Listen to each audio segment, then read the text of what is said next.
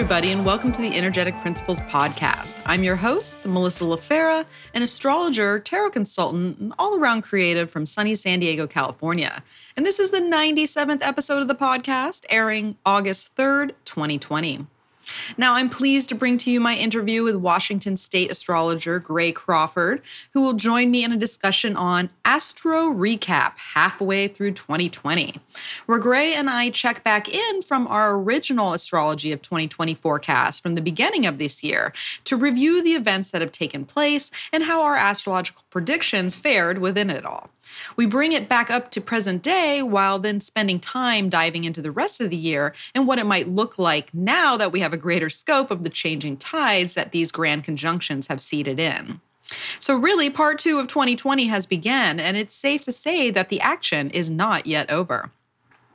Now, a fabulous way to show appreciation for this podcast and my astrological efforts is making a one-time donation over at Mel's Tip Jar, or by booking a personal consultation with yours truly, all of which can be done directly through my site over at energeticprinciples.com. Now, one more announcement before we get started here. I will be joining 18 fellow female astrologers in an upcoming summit hosted by Christina Caudill of Radiant Astrology, titled The Astrology of Purpose and Power. Now, this summit is going to be held for free to watch the weekend of August 7th through 9th. So when this airs, this comes out on the 3rd for the public. So this coming weekend, we will be up and live. Well, not completely live. They are pre-recorded, but there are just going to be so many fabulous presentations. And I will be doing a presentation titled Bodies of Light, Defining and Illuminating the Concept of Individual Purpose, where we'll look at that big word of purpose and what that might mean and how to break down and demystify it a little bit, and maybe how to find that in the astrology chart, looking at the luminaries. So if you want to sign up and join the event, which will be airing free this weekend, August 7th through 9th, you can do so via a link that I will have in the podcast details, the description, wherever it is you listen to this. So just go on over to that, register, and you'll be sent all the information you need to know to join us for this event. All right, so who's ready to hear Gray and I do our Astro Recap? I know I am.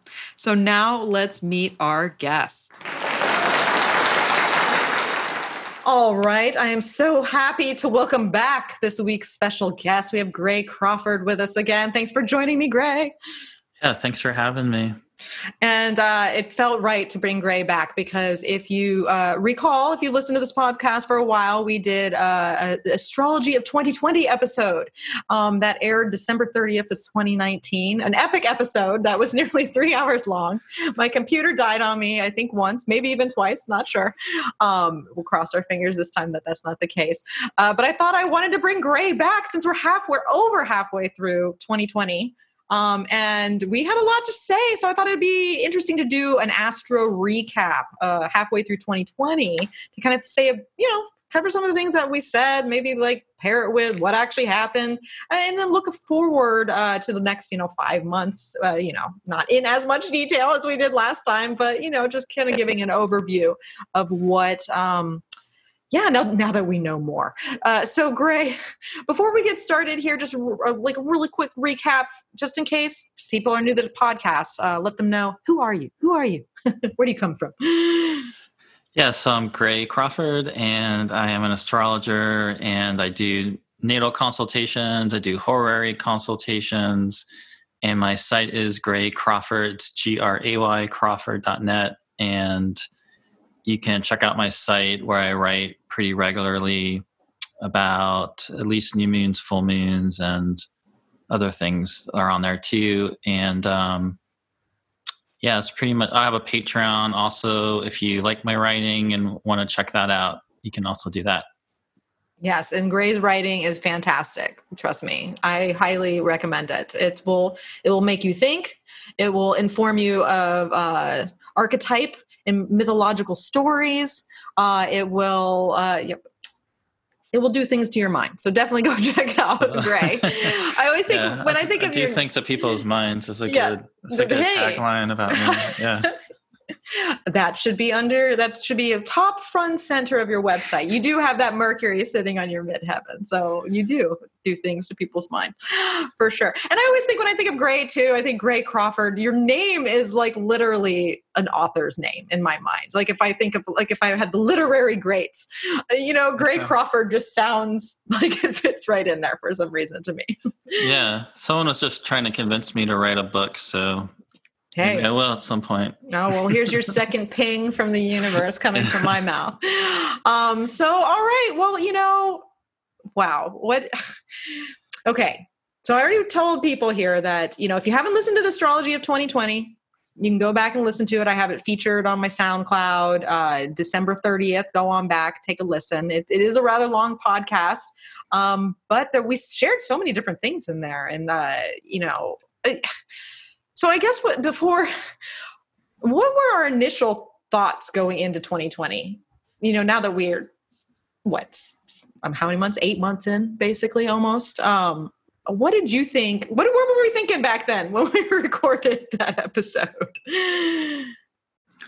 Yeah, I was listening back. I listened back to it recently, and one thing I think one of my images I said wasn't too off was something like Kali dancing on the corpse of Shiva. So I think that one checked out. Yeah. And a funny one that ended up having a connection to something else I've been doing besides astrology is I had mentioned the need rune, which kind of looks like two sticks that you rub together, and it's connected to the idea of the need fire.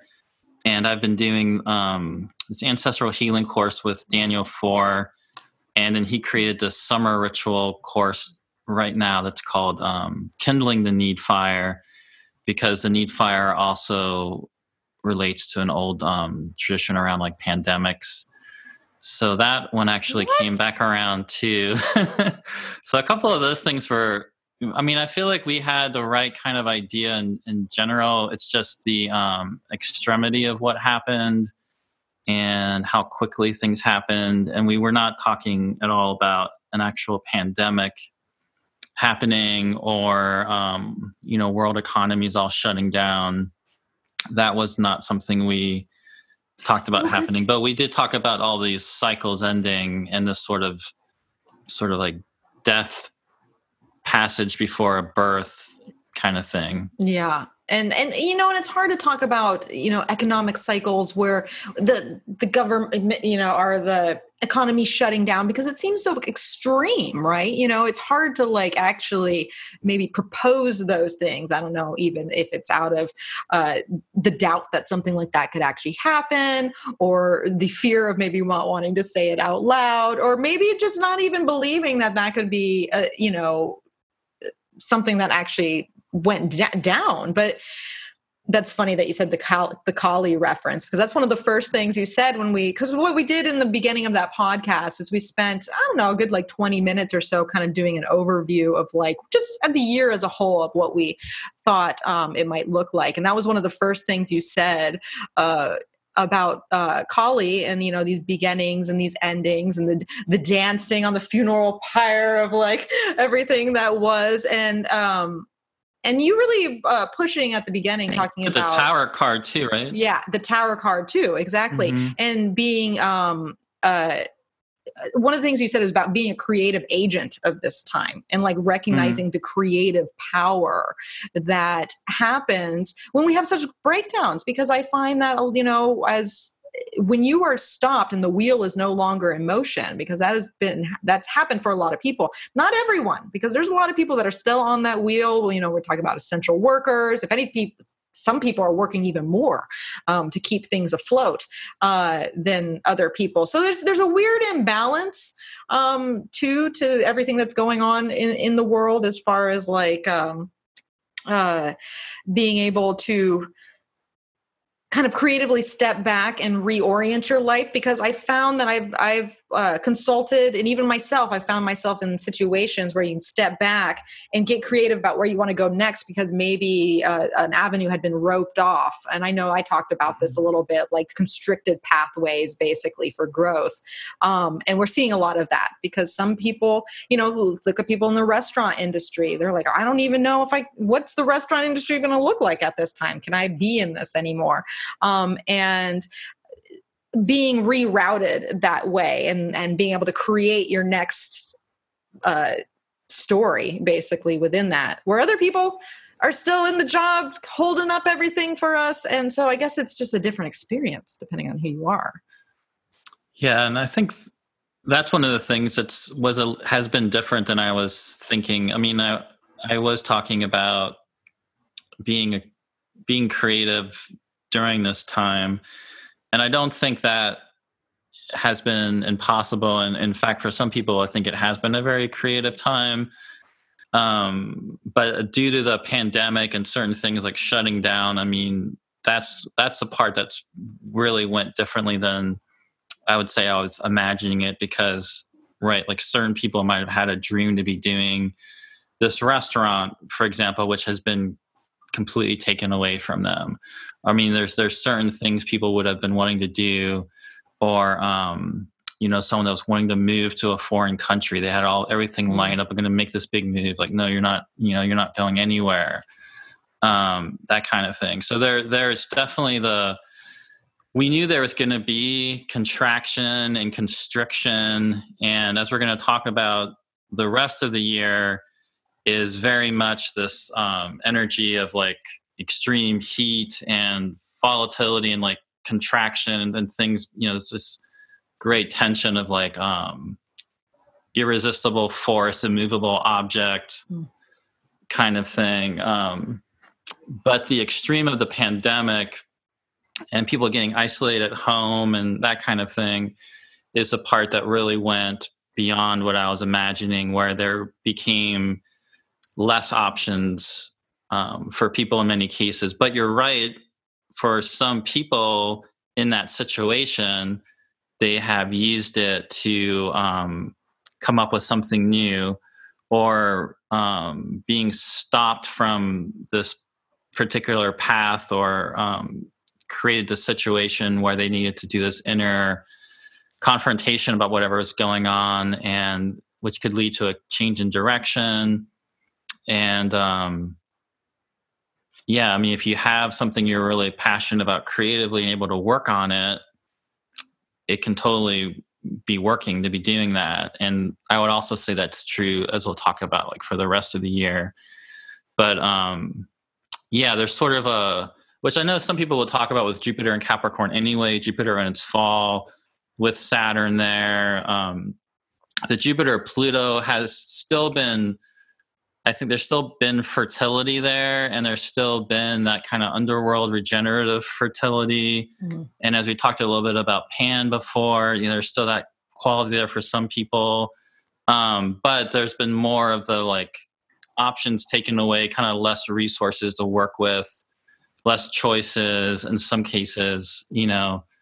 That's been, I'd say, what's different than what we were talking about. Yeah. It is so funny, Gray. Right before I got in this call with you, I did a little like Oracle card like pull. And the card I got was Simplicity. And I've been getting that card so much lately. And, there is a beauty in simplicity when you pull back and you don't have as much options, or you realize whether that it's through an outside force that you don't have control over, because that's a reality where, you're forced into simplicity, or, like paring things down, but also choosing to simplify your life, which I think a lot of us, right as the pandemic hit, I saw so many people giving things away outside their house. There's all this furniture. People were, it's like spring cleaning took like, was on steroids basically, because everyone was in their house and they're like, what? I don't need this anymore, and, it's interesting when you sit at home and you realize, oh, what is actually important to me, inside, outside, with the things around you, and so there is this simplifying your life type of energy that Capricorn's actually quite good at. What is useful to me anymore? What do I actually need within all this? So I think I love that you said simplify, or because I think that's a big part of it. But it's funny too that.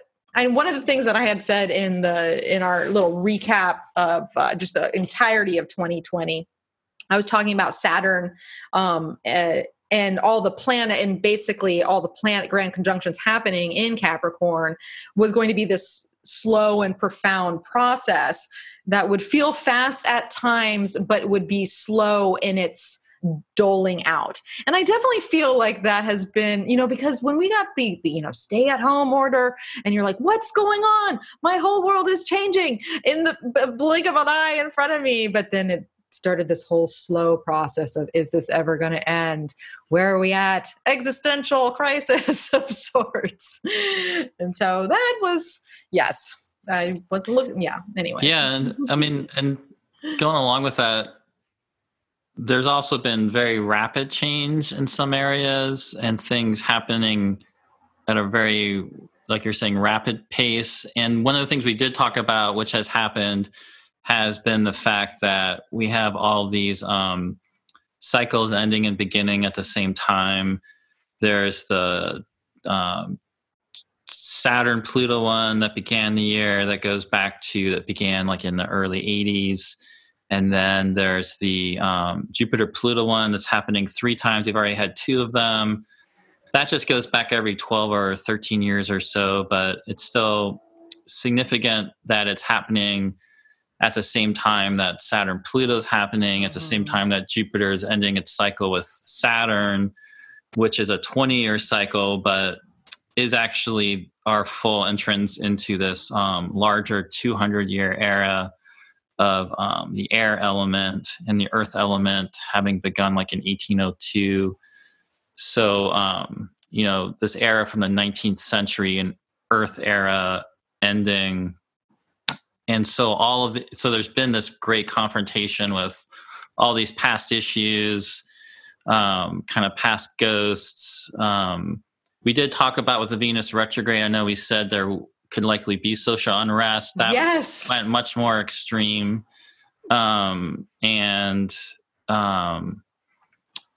Just great, much more questioning of systemic racism and even all these books on systemic racism and white privilege becoming like bestsellers. I think at one point the entire bestseller list of books were books on those subjects.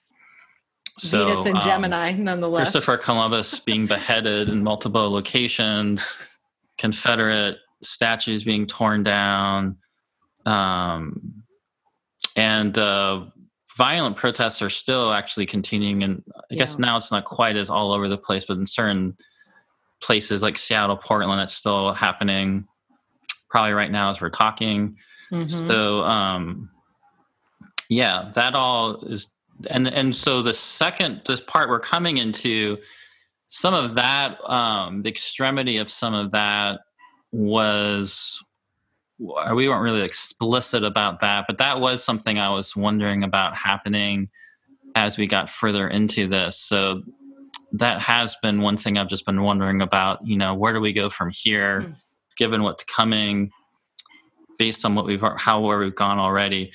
But it's a kind of thing where, looking back in history to this time period, it'll seem like there were a lot of big changes that happened that went pretty fast. And sometimes it feels fast to us, but sometimes us experiencing it, we're kind of up in the middle of it. And it's hard to sometimes get that perspective of what's actually happening because we're right in the middle of it happening. Yeah, you're like mired in it. So it's hard to pull back and be an observer in something that is like, encased all around you, basically. And I know when I went back and listened to it and getting to the Venus retrograde period, and that was the first thing you said. You talked about social unrest. And I just sat back. I just sat back when I heard that because I was like, boy, did he even know at that time what was going to happen here? And I know I kept alluding to the idea of these retrograde cycles of being, and in the eclipses too, of being these passing of the batons, which is kind of like what you're saying here now, because it's like when we're, we have the Venus retrograde period, we had the social unrest and the protests, and this whole wave being started, but where is it carried? Where does it go past this point? And like you're saying, I mean, I saw a Vice article today about, these, what is it? Trump's secret army, secret police or something like that. I forget what they called it. Yeah. So that's one thing that's, as we're talking right now, that's been a more recent development. We're talking just at the end of July of 2020 right now. I'm trying to remember what day that was, but it was definitely in the last couple of weeks that I think it was more like mid-July, if I'm remembering right, where some of the stories was first really surfacing in Portland. But yeah, that federal agents were in unmarked vans and in camouflage and just pulling people off the streets. Yeah. And so these are federal personnel that are just mixed in, and being unmarked cars and that kind of thing, and just in some cases not even seeming to arrest people, just like pulling them in and questioning them and letting them go. And then there were also, previous to that, there were threats by the president to use the actual military on protesters, and the very famous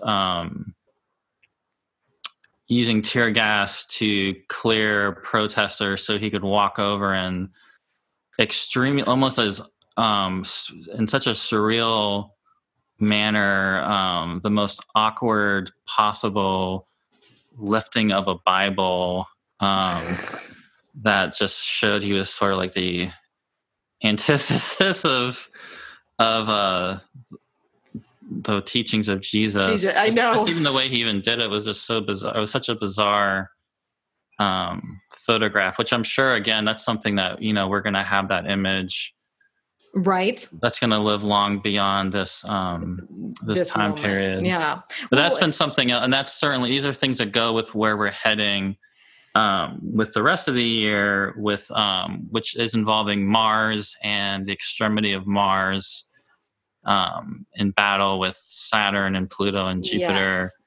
And the fact that there's already armed conflict between local police and protesters, between federal personnel that are kind of being inserted secretively without the consent of local government. Mm-hmm. Also fighting police, that there's also people organizing militias and guns to counteract people protesting, people driving cars into protesters and shooting, opening fire on protesters. So there's already all this stuff starting to happen as we're talking right now.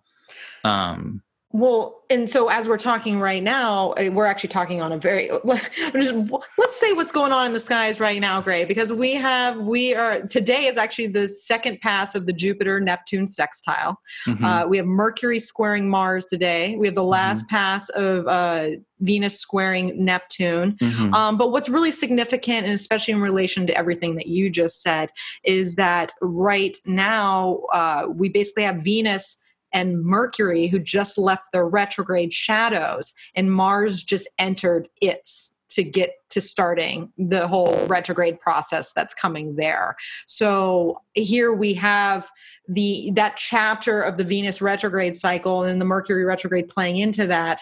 It's fizzling out with what it had started in the social unrest. That was the perfect, recipe with the pandemic, because to get to that point, to have people marching in the streets, there's so many things. It's like the thing about 2020 that is so crazy to me, and we talked about this in the original episode, was how well everything was timed.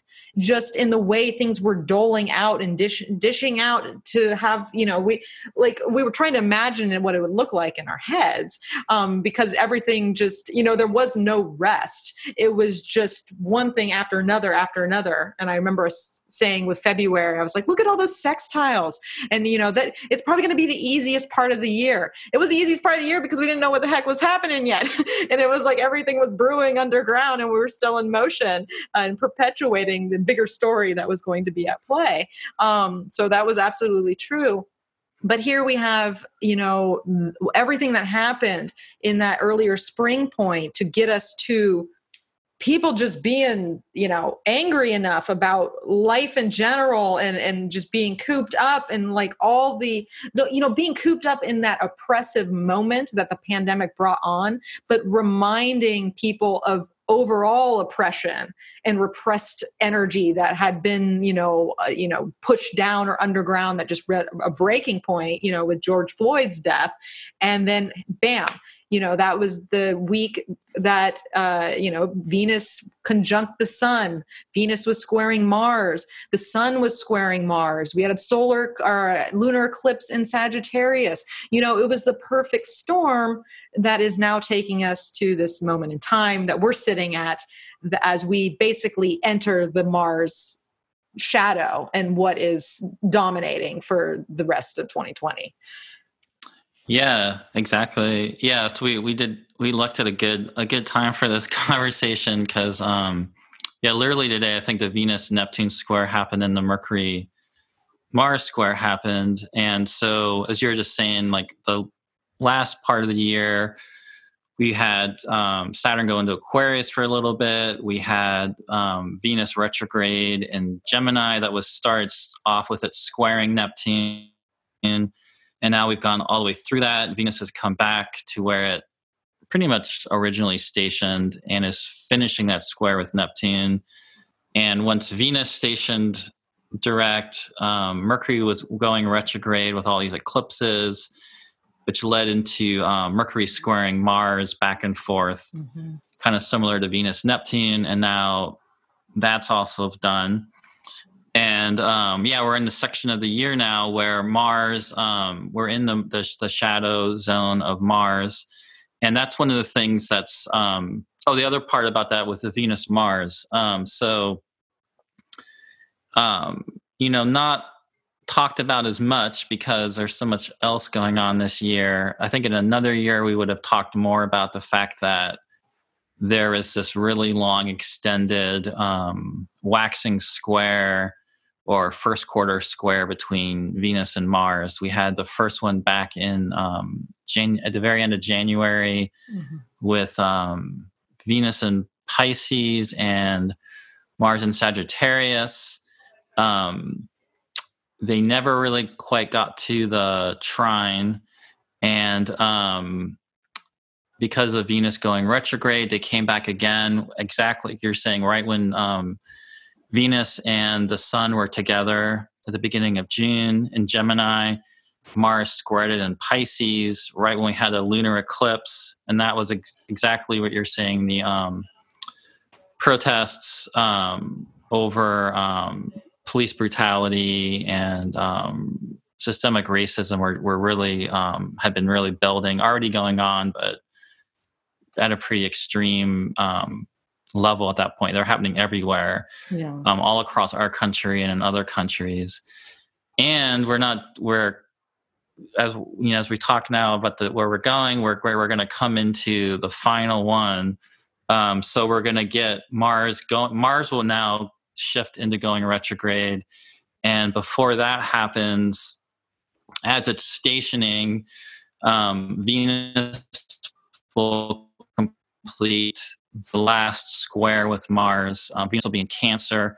Actually, Venus will be in Cancer opposing Jupiter, Saturn, Pluto, and then forming a square with Mars. And then at the end of Mars retrograde, we're in November, Venus will be in Libra opposite Mars and then squaring Jupiter, Saturn, and Pluto. So there actually is there's a piece with Venus kind of threading through all this, and for Venus and Mars to have this really long extended waxing square, which is a very volatile, and I mean it kind of goes with the Tower card a little bit, and just stuff kind of breaking down, and but again, like we're talking about being creative, it's sort of a things breaking down, and the sort of alchemical analogies with Mars retrograde and Venus retrograde work well in terms of things, kind of breaking down and disassembling or being dismantled to be, recombined and reconfigured. So, it's significant for Mars to end up going retrograde in Aries in its own sign. Mars is the planet that goes retrograde the least.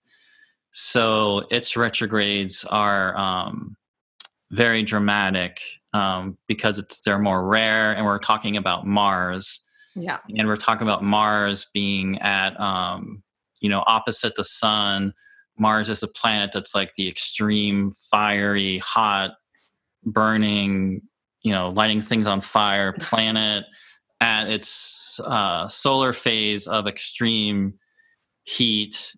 And, so it's just kind of the most eruptive thing to have happen. So that's why we kind of, we're at a period, like you're saying right now, where we're kind of starting to leave this previous phase of the year, and we're entering this buildup right now that's going to be building into September.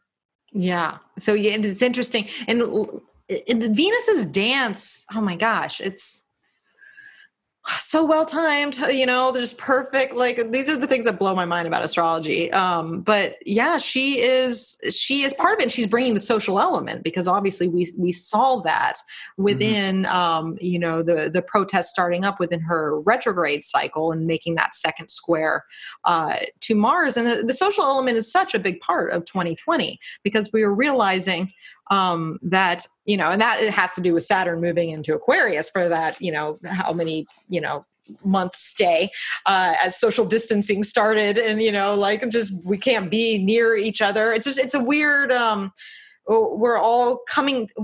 It's interesting. So many of us are coming together in this big way, yet we have to be apart. There's like this paradoxical situation going on with society and social interaction, in many ways.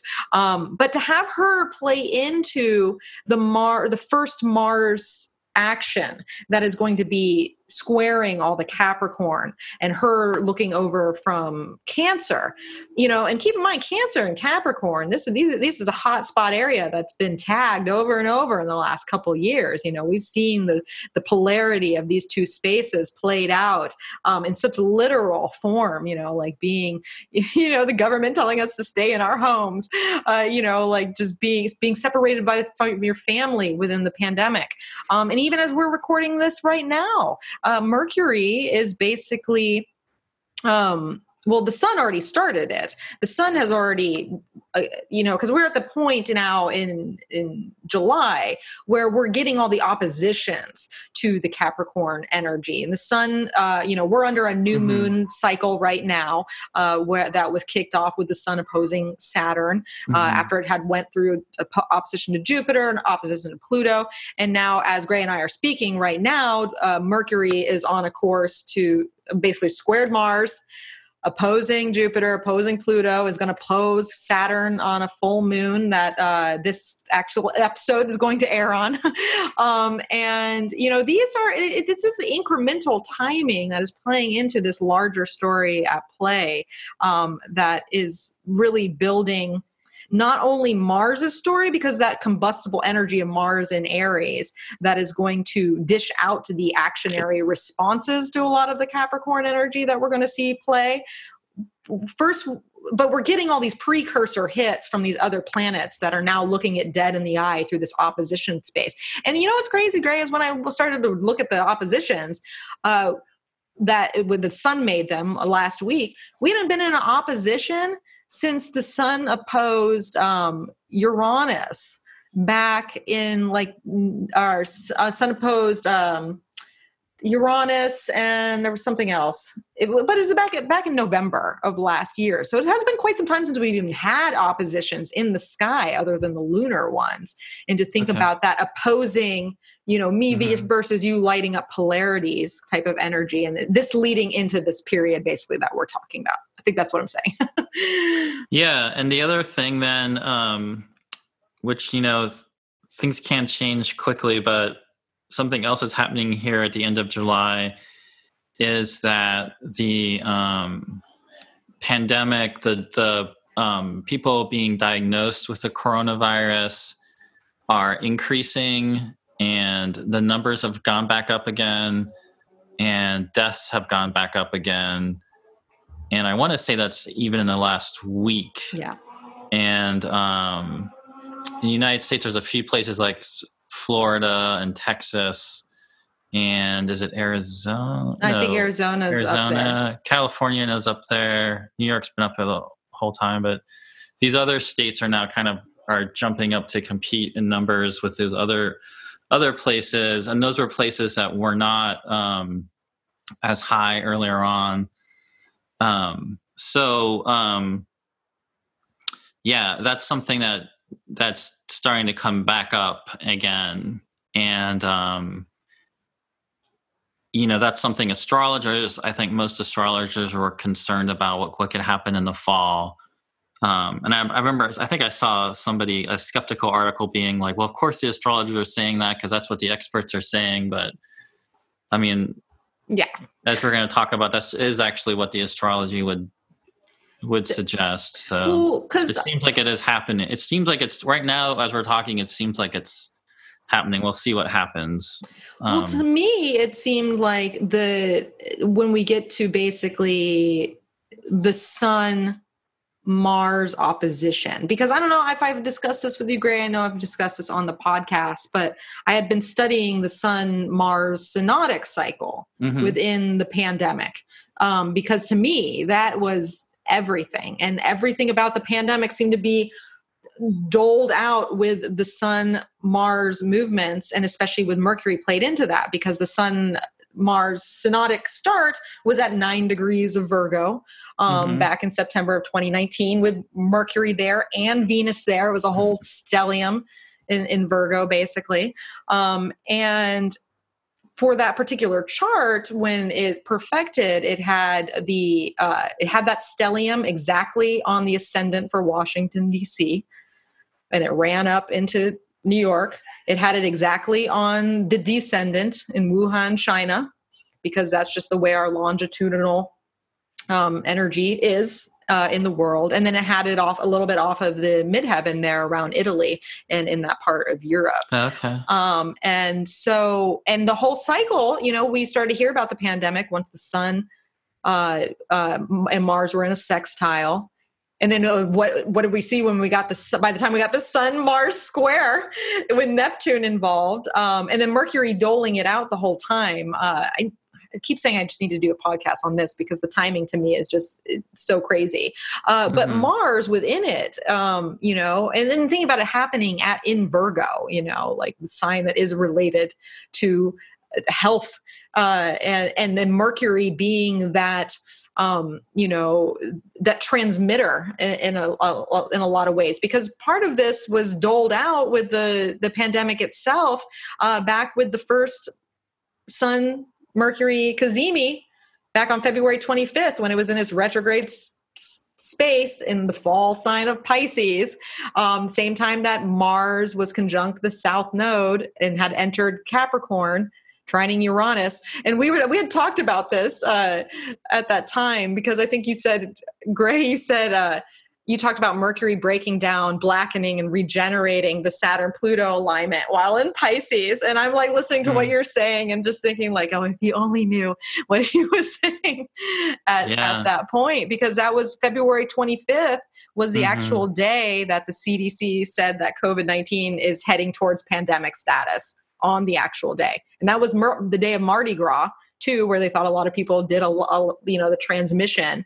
And so Wow. anyways, what I'm trying to say is that there's such a hotbed of energy that's happening in the early part of October that's involving Mars, and especially with the Sun-Mars opposition while it's retrograde, and while Mars is its closest to Earth, that it can be, that I think that we're really hitting the head, or at least the halfway, or some sort of pinpoint about where this is all leading. And I don't know if it's necessarily all pandemic related.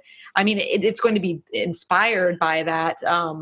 But like you're saying, the people arming up, where's the protest leading? Where's the backlash with people that have things like guns, the police, this secret, the federal forces, armed militias, people, things like that. I'm just. Well, one thing too that's happened.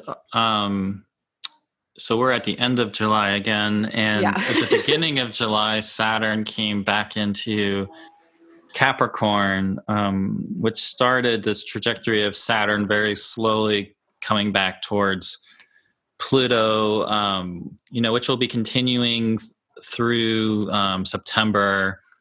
At the end of September, they're within 3 degrees of each other, before Saturn stations direct to start pulling away a little bit. But they're coming back again.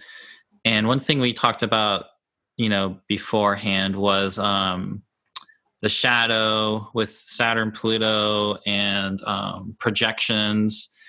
That's one of the themes that Rick Tarnas in Cosmos and Psyche really highlighted, like the scapegoating, the importance of doing your own shadow work and exploring your own shadow, the tendency of people to, like we're saying, project on doing this othering. And one of the things I think is really interesting is this idea of the Nazis and fascism. And it's been recently that I realized that actually both sides of the way our country is polarized is actually seeing the other side as being Nazis and being fascist. And I guess if depending on which viewpoint you have, it's hard to imagine the other side. Although to me it's hard to imagine because to me, if the president is ordering the military to attack civilians and then using secret federal agents to pull people off the street without being questioned, it's hard to not see how the direct connection there, when there's also a lot of other racist things happening and white supremacy happening and all these different things. But I saw somebody share recently, I think it was an article in the American Spectator. I don't remember who wrote it, but he was somebody that was like a federal judge or prosecutor. But he was basically writing that the Black Lives Matter protesters are like Hitler and the Nazis, and doing this propaganda to brainwash people, and so is the media and college professors, and how President Trump is restoring law and order, and ironically saying, how we just need to crush these people and crush the protesters. They're not going to get off easy for destroying this federal property. I guess if to reference some of the stuff happening in Portland has been like graffitiing stuff, shooting some fireworks. I guess there have been some things lit on fire. Mars and Aries. Yeah. It's not that, it's a little bit, I don't know. But anyway, that was really striking to me because that's when I realized, okay, wow. So even to me, I personally, I'm obviously, it's good to be open about my political views anyway. That's hard for me to see, but it just made me realize, wow, okay, both sides. So this Nazi fascist thing is really out there. And I don't know if they're being defensive because they know other people are saying that side's being like the Nazis, and so let's just call the other side it. Yeah. But interestingly, the Nazis did rise to power in line with Jupiter-Pluto conjunctions. That's something Andrei Barbeau delineated in a published book. And people will trace Hitler to other things, but you can trace his rise to power through Jupiter-Pluto conjunctions. So that is something that that's constellated with Jupiter-Pluto. And so that's just another thing of what's going on. And as we talk about, things will get more increasingly heated up through August into September and then October, and November being especially kind of extreme Mars things happening.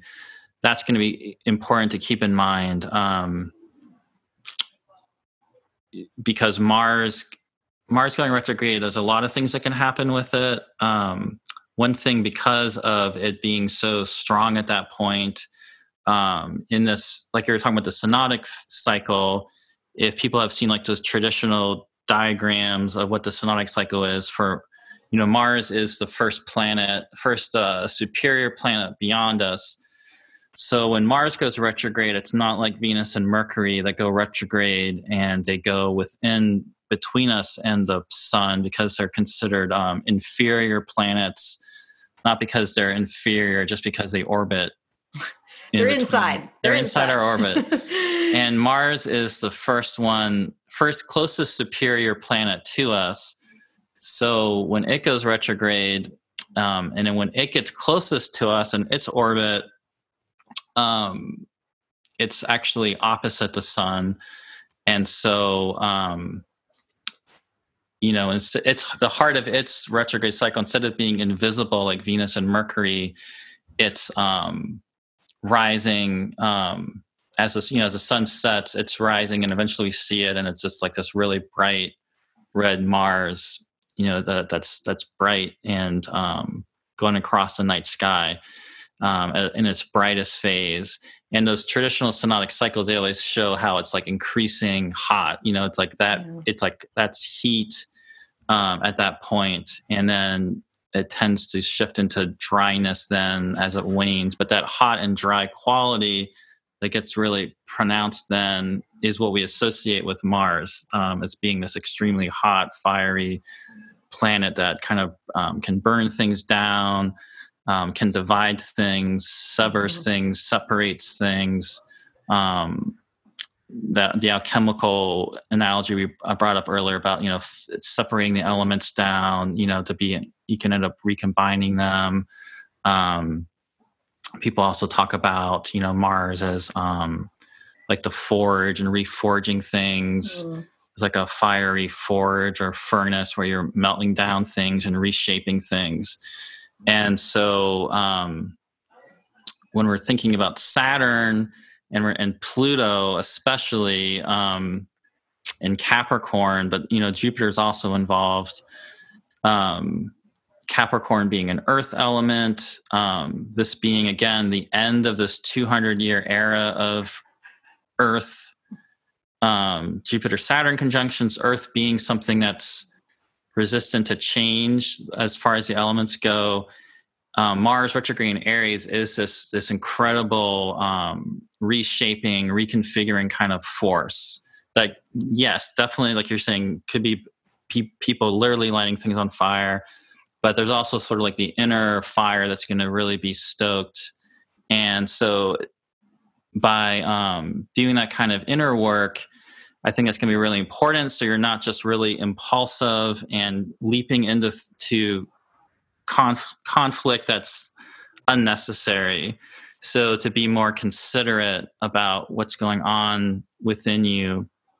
In some cases, it's going to maybe be necessary to take action to be protective or be courageous for one reason or another.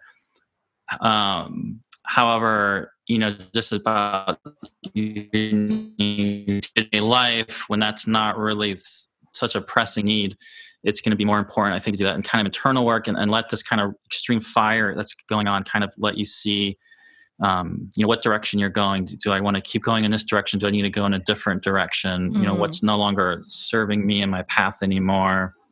It's the inner alchemical process. Yeah. So that'll be going on too. So that's important to keep in mind. And that's where the part where we talked about before about being creative and using your creativity can still be very relevant. Absolutely. Because, at the end of the day, Mars in Aries is very much an individualistic sort of sign.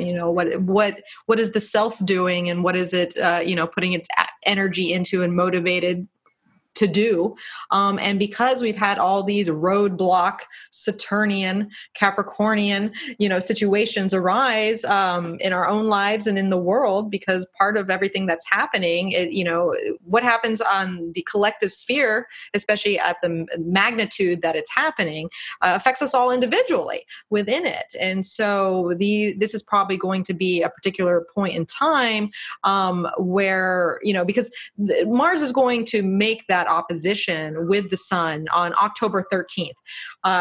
Interestingly enough, a day after the last Jupiter-Neptune sextile, as Gray and I speak on Jupiter-Neptune sextile today. But, these are days after we've had a full moon in Aries too that happened, like a week or so prior. And so that whole time period is going to be perfect to reorienting yourself and your drive and whatever you've been narrowed into and whatever long-term goals you have going, and how that's recapitulating itself versus new information that has come out, or whatever you're working on behind the scenes in the retrograde scenario that you found yourself in. And we're going to get a lot of precursors to that in this August space, because that's when Mars is going to do that square dance with the Capricorn planets to begin with. And just to throw some dates out there for people, Mars is going to square Jupiter on August 4th, Pluto on August 13th, and then Saturn on August 24th. So it's a well-timed, dished out throughout all of August. So, pay attention for this month, this will air in August, but actually the day before the Mars-Jupiter square. So pay attention to what's really happening at this point, because that hotspot period of early to mid-October can be maybe that forging process that you're talking about, or the alchemical mix that will take the elements of this time period and then either internalize them some way, rework them, and get that, because I always think of oppositions as the bird's eye view. So once we get to the Sun-Mars opposition, it's a polarity, but if we rise above it, and I'm talking about we could do this as a collective, sure.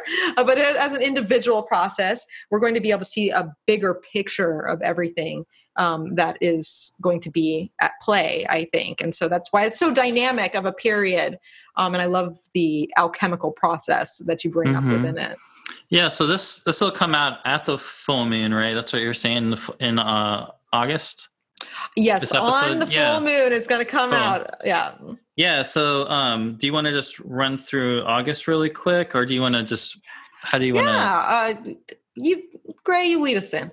You do it. So this is coming out at the full moon. Yeah. So you already mentioned one of the really main things is, right at the full moon, in Aquarius, which is ruled by Saturn, we have Mercury opposite Saturn. So you'd already mentioned how Mercury's, as we're talking, it's heading into it. But when this comes out, Mercury's finishing that square, the opposition to Saturn. And so after the full moon begins to wane, we'll have Mercury go into Leo, Venus go into Cancer. And at the same time, then Mars is setting off all those squares like you were talking about. And then Mercury's just going to kind of whip through Leo really quickly. Yeah. And that full moon is squaring Uranus and Taurus. So August has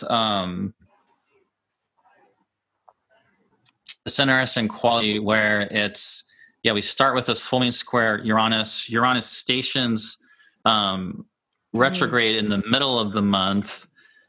At right about near that 10, Mars Pluto 10 square. degrees of and Mars is moving direct to basically square all the planets in Capricorn for the first time. But it is different because this is Mars kind of moving direct. It's still kind of heading towards the intensification of its stationing. But it's going to start triggering a lot of these dynamics. And then with Mercury in Leo, right when Uranus stations, we get Mercury going really fast through the heart of the sun at its superior conjunction. So Mercury is also really burning off a lot of this past cycle. It's ending a cycle, beginning a cycle. And that basically happens like right before the new moon in Leo. So we get this new moon in Leo that comes like right after Uranus stations. The new moon in Leo is basically trining Mars in Aries. Mm-hmm. So we have this like Sun, Mercury trine to Mars in Aries with Uranus stationing. So there's definitely a lot of still like volatility and things kind of heating up. But because we know what's coming, it's probably there will be some unexpected things happening. And usually when you get a full moon with Uranus and Uranus stations, there's going to be some things we don't know about right now that are probably going to happen that might change the course of some of these events that we're talking about. But in general, there'll be something big Uranian happening, but this big buildup to the stationing of Mars. And then what happens is Venus is in Cancer. So Venus goes into Cancer after the full moon. And so that's kind of interesting then with this lunar cycle we're talking about, because Venus in Cancer is obviously ruled by the moon. And so you should probably talk about this because since you have Venus in Cancer, but I don't know if you noticed this, but it makes me think of how, Venus is kind of being governed by the lunar tides and is very sensitive, can be caring and all that, imaginative, all that with like Cancer, but also, there's this changing succumbs to the cycles. So there's that new moon like we were talking about that's kind of coming in the middle of the month. But then what happens is the moon is then waxing, right? It's waxing towards this full moon. It's going to come in at the beginning of September. And as we're heading towards that full moon in Pisces, Venus is starting to hit all these things. So at the end of August, right when Mars is squaring Saturn, we get Venus opposing Jupiter, Venus trining Neptune, Venus opposing Pluto. And then we get this full moon in Pisces at the beginning of September with Venus is, I think, opposing Saturn pretty much right around there, right? Like pretty much right around the full moon, the day after, I think. So, that really is going, that transit of Venus with that full moon is coming in right after Mars has first kind of passed through all those placements and is starting to slow down to station, And so at the beginning of September, that's when we actually get the final, September 4th, we get the final Venus square Mars, like right after that full moon. So, Venus in Cancer being very, obviously can pick up on all the emotions and feelings of what's going on. It's really going to pull us into the dynamics of whatever is building, because something at this point is really building with Mars. And so what's really so stunning about Mars retrograde is, one thing it spends like half of a year in a sign. Again, it only happens like every 26 months or so. So it's pretty rare. And when it stations, it really doesn't move for a while. So actually I was looking from like basically that new moon in Leo on August 18th all the way through the end of September into the like October 1st, basically Mars is just in between 25 and 28 degrees of Aries that entire time. So, it's just not really moving. And that beginning of September and that full moon is with Venus, setting all this off and squaring it. That's going to be when we really start feeling this more. And so even though there'll be stuff kind of happening in August and it'll probably seem like a lot, it's actually just sort of building. Yeah. Well, Gray, there's some things there. there's so much I can say about what. Well, okay. So first, from where do I want to start with first? Well, first I'm going to say that the conventions are then. So we have the Democratic Convention, National Convention, which was actually moved. It was supposed to be in July, but they moved it to August 17th through the 20th, which happens to be when that dark Leo moon is squaring Uranus and then on the Mercury-Sun conjunction there, and when Mars is squaring Saturn or getting close there. And then we have the Republican National Convention on August 24th through the 27th, once Virgo season starts, and when the Mars-Saturn square is exact. And, and then Mars is actually flowing with the nodes at that point too, because it's in a position to like work with the nodal axis. And that's when Venus is going to oppose Jupiter and Mercury. And what is interesting to me was Mercury was on the Sun-Mars synodic conjunction that I was talking about. But also that full moon in Pisces on September 2nd that you were just, getting into. That's when the sun makes it back to the position of the Sun-Mars synodic cycle also. So I'll just track that on my own with the whole pandemic stuff going on. But really to even pull it back to one of the first things you were saying about the unexpected twist or, divine detour that could be Uranus stationing. We got to keep in mind that Uranus stationed back, direct back during the lunar eclipse in January, around January 10th, when, Saturn Pluto was happening. We had the pile up in Capricorn and all this stuff really got kicked up. And I do want to say this before I forget, because I was remarking at what you had said in our last broadcast when you had mentioned that Ceres was part of all of this because she was caught up in that lunar eclipse action when Uranus was stationing. Yeah, Ceres was part of it, yeah. With Mercury it was actually Ceres, Mercury, Saturn, Pluto, and the sun were all together. All lined up. And one of the things you were talking about was coming to terms with loss and shutting down productivity and fertility. And I was boy, did he even know what he was saying back there? Yeah, I've really been struck actually that I think Ceres has been really important, not just because of people baking bread. I mean, that's kind of an obvious thing, but the food production, there's things being shut down, people talking about strikes, nature coming back, this underworld sort of initiation we're all being put through. Yeah. That was pretty remarkable when I was listening to you say that. I was like, wow, if he only knew when he was saying that, what we were in for and how many of those, typical correlations really played into the whole story. So just know that Uranus was stationing around then. And so what is it going to look like? Because I find when a planet's stationed to go retrograde, they tend to introduce to us, these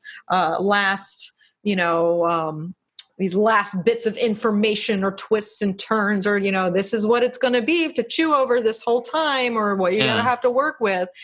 So, definitely keep that in mind. Is there anything with you would say though about just you having Venus in Cancer that you've thought about that in relation to? I don't know. I was just curious. In relation to the Mars square, or just Venus, well, that and the oppositions. Yes, Venus being opposing all the Venus and Cancer opposing Jupiter, Saturn, Pluto, and squaring Mars, like as that full moon comes in there, as Mars is stationing at the same time.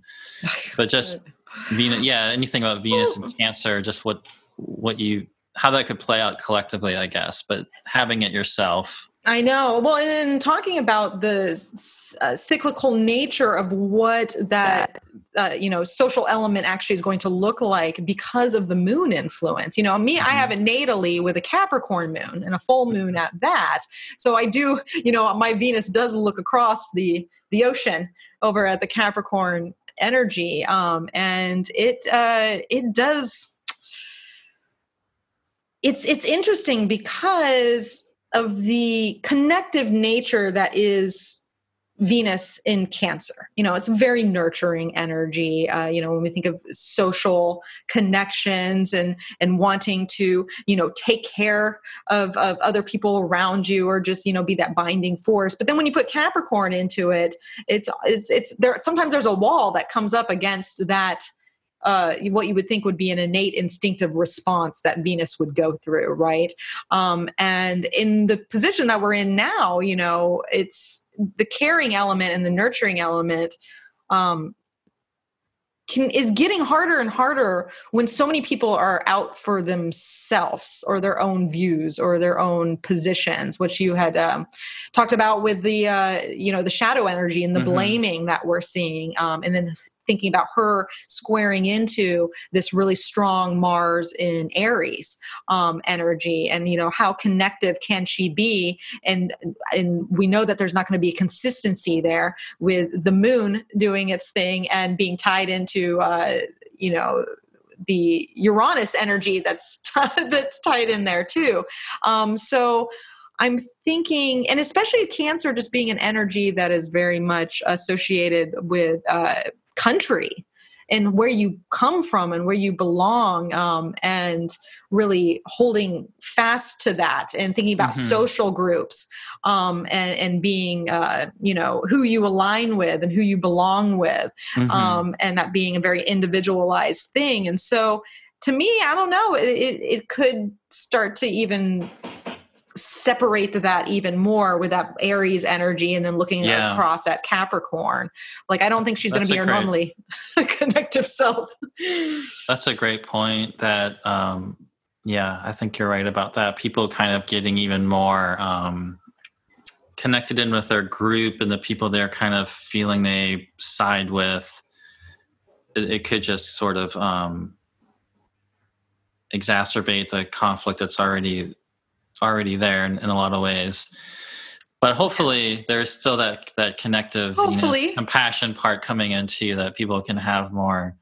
And some people will be that. Some people will be that, and then there's other people that might be this other thing, because we all don't fit into the same box, of course, and thank goodness for that. But one of the things we have to keep remembering about, especially Cancer Capricorn axis, is it being that solstice type of energy, and in the pivot power and the extreme quality that these signs can bring about. So that's why we're seeing what we're seeing with all, just all the eclipses that have happened in this area. And, we just went through some eclipses, and then now we're getting the oppositions. And there's just an extreme quality to Cancer and Capricorn. And it's very visible at this point in time, I think, based on just the way all the astrology is lined up. But I do hope, yes, there's some compassion.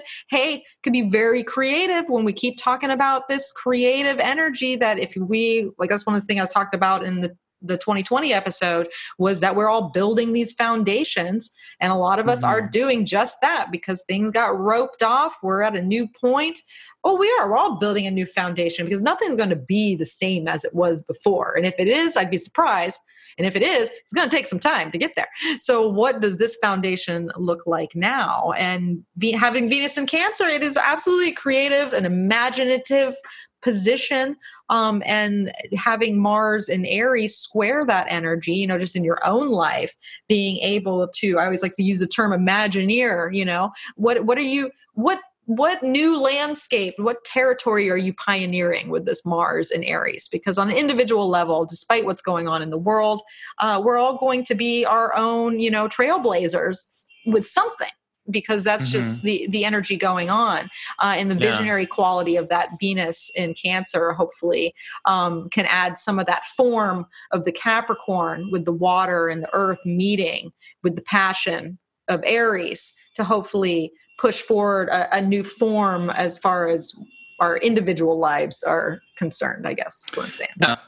Yeah, I think I like that. It was making me think about,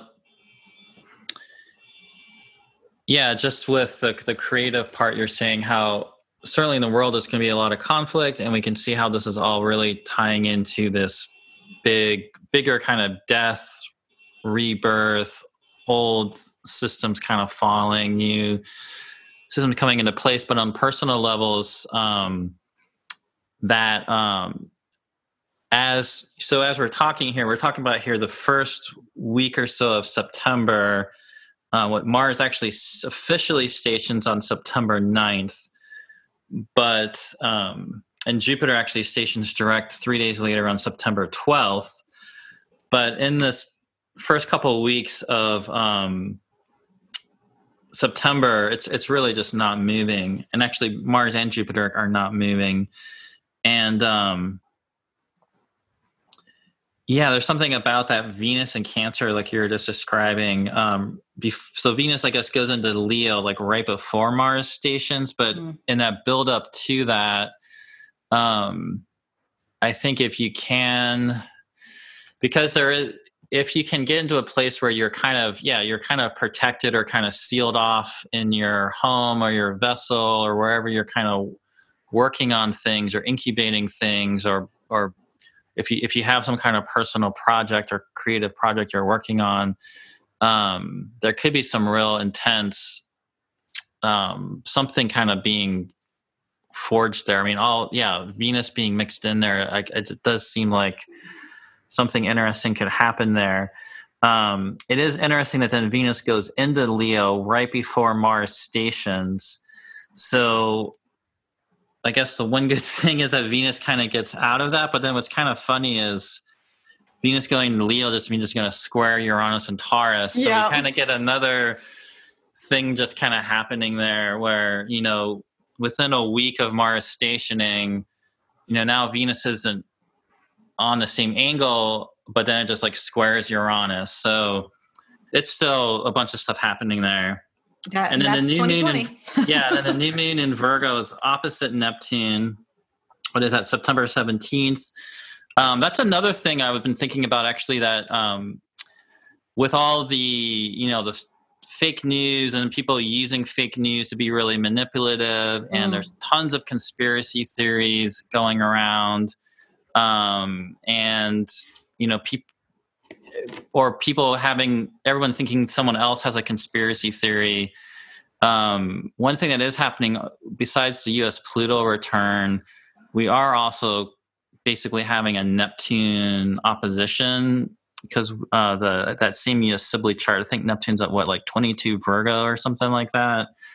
So that's sort of a side thing from what we've been talking about recently, but that's just something else I've been thinking about, with Neptune being basically opposite the US Neptune as we're coming into this, everyone's really talking about the Pluto return for good reason, but that new moon in Virgo opposite Neptune is just another kind of thing of this polarizing thing. And I think, the conspiracy, and it's just really strange, because even with the conspiracy theories, there's weird people combining. I've seen people in the kind of magical, spiritual, esoteric community kind of saying the same thing as Fox News and President Trump. They're not saying the same thing, but they're even coming at it from a similar.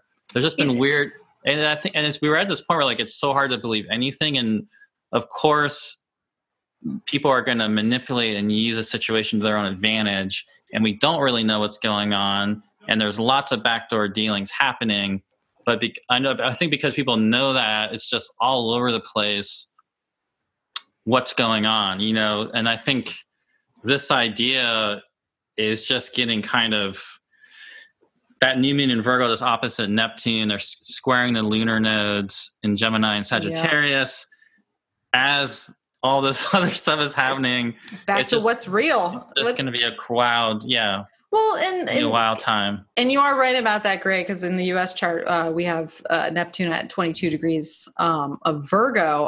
But what's key about the U.S. chart within that Neptune is that we have Mars and Gemini square Neptune in the U.S. chart. So basically that new moon also plays into, Neptune. Obviously, it's opposing the U.S.'s, it's conjunct the U.S.'s Neptune. It's opposing Neptune by transit now.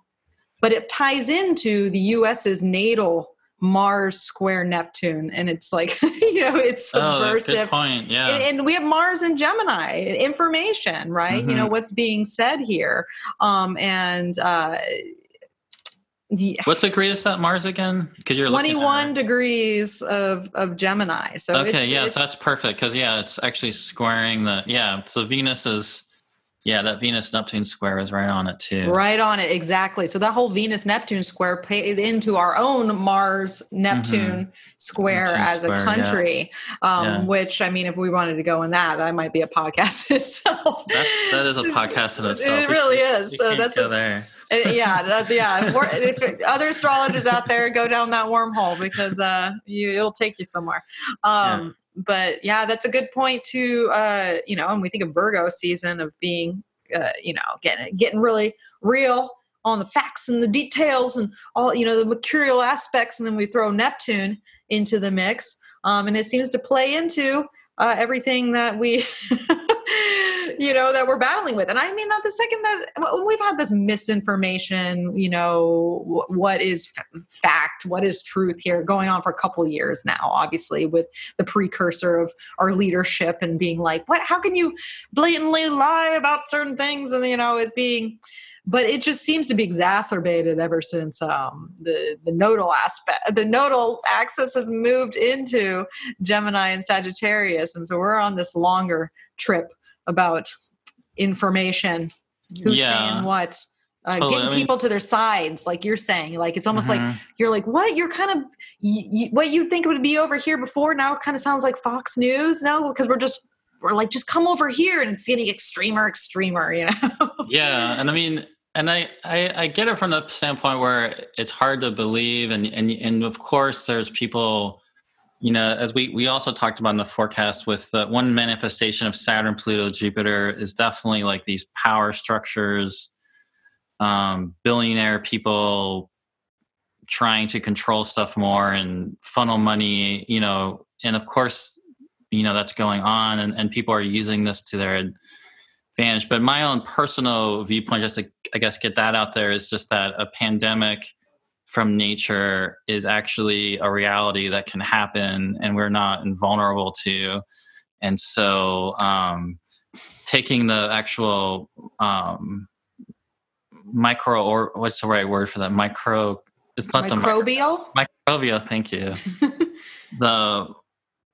As the macrocosm to the microbial cosm, seriously, right? I mean, I don't know.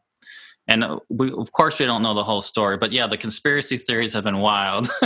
They really people are just running with that in all kinds of directions. And that's a great point, Gray, because you think, as people, we think, well, we're the masters of all domain. It had to have been human created. Someone's got to be up to this. But it really brings me back to what you said about the first place about Ceres.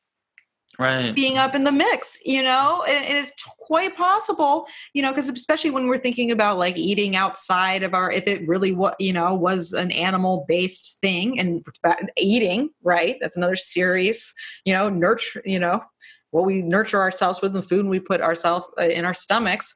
We can't just, and it's weird too, because it's another dominating factor. We can't just eat everything that's in our way or think it's going to be good for us. There can be these crossovers where you ingest something that creates some, back to the alchemical effect of like a protein that then turns into this crazy, because that's the thing of the pandemic and COVID is it's not even a virus per se. It's like a protein that gets in there and like goes, it's this different type of thing going on.